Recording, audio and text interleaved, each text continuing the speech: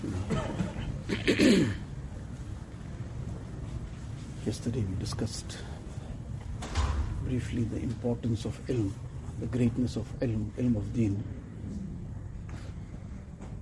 While a person acquiring some skill of dunya is not impermissible, in fact, if it is done in the correct way, something is acquired in terms of earning a halal living, then that is in order. There's no harm in that. And then if he uses that correctly, with the right niyat, with the right intention, then that too will become a benefit for him. But it cannot compare in any way to the greatness of ilm of deen. A few years back, one person came, so he had just graduated as a doctor. So there's no problem with that in itself. Whatever is done, provided is done within the limits of Shariat and Deen. He had just graduated and he had to still do his housemanship. So he had to still be another 2 years studying, so to say, or working in the hospital.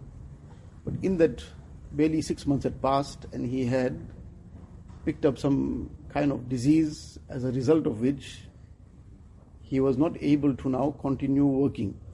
So now if he can't continue working, he won't be able to graduate, meaning get his license to practice as a doctor. So now his whole world was crumbling. He spent 6 years, 7 years, whatever, to study, and he finally graduated, and now he had to still go through this 2 years. But now whatever this disease was, some issue, and as a result he was losing the use of his hands and limbs. So now his whole world was crumbling, that all this 6 years, 7 years I studied has all gone to waste. Now this is, in itself, it wasn't a problem, but now that this became his end result, Allah knows best what happened after that, but he saw his whole world now crumbling, everything now coming to zero. On the other side, there was one student who was studying with us in our class while we were in Azadville, and he had been ill on and off, he had cancer, and by the time we came to the final year, not long before the end of the year, he passed away.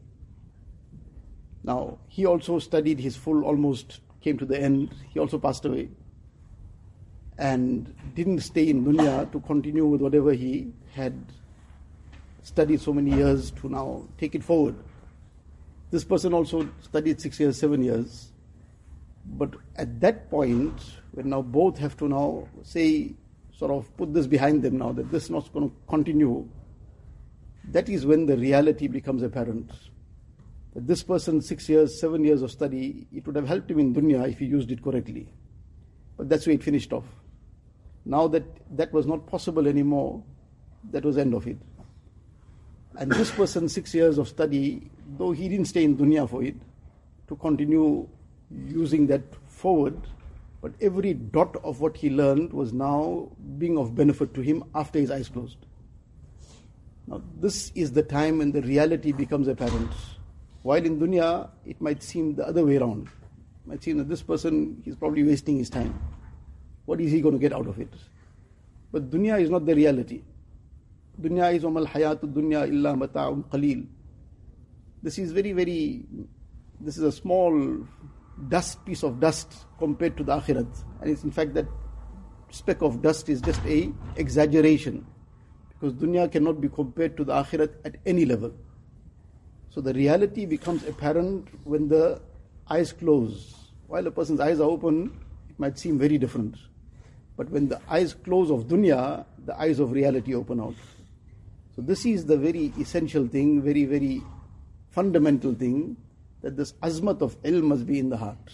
If this greatness, this reality of this ilm is in the heart, that this is not a by the way thing, this is an extremely great thing.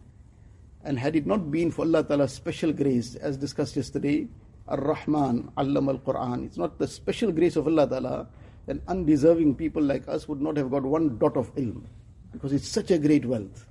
But it is Allah Ta'ala's special grace that despite a person being undeserving, Allah Ta'ala still blesses him out of His special grace with ilm. So the important thing now is to then treasure this, to appreciate it, treasure it, and part of this appreciation, the very fundamental part is to now conduct oneself as per the requirements of this ilm. That is the true appreciation, that what this ilm requires of us. Now a person is in the environment, he conducts himself in a way that is probably conducive to it. But then when he leaves, he's out, he's gone back home, it's a holiday time. Does he still live up to the requirements of this ilm? Does he conduct himself the way ilm requires of him? If he does that, then alhamdulillah, he's appreciating this ilm. Then he is really appreciating it. But otherwise, it means that the greatness of this ilm hasn't yet come in the heart. That is the very, very fundamental thing to now ponder over this. Think about it. What Allah Ta'ala has blessed me with. The whole world put together can't compare to one fraction of this. And then to make shukr for it verbally, and the shukr of amal, that we then conduct ourselves accordingly. Allah Ta'ala gives.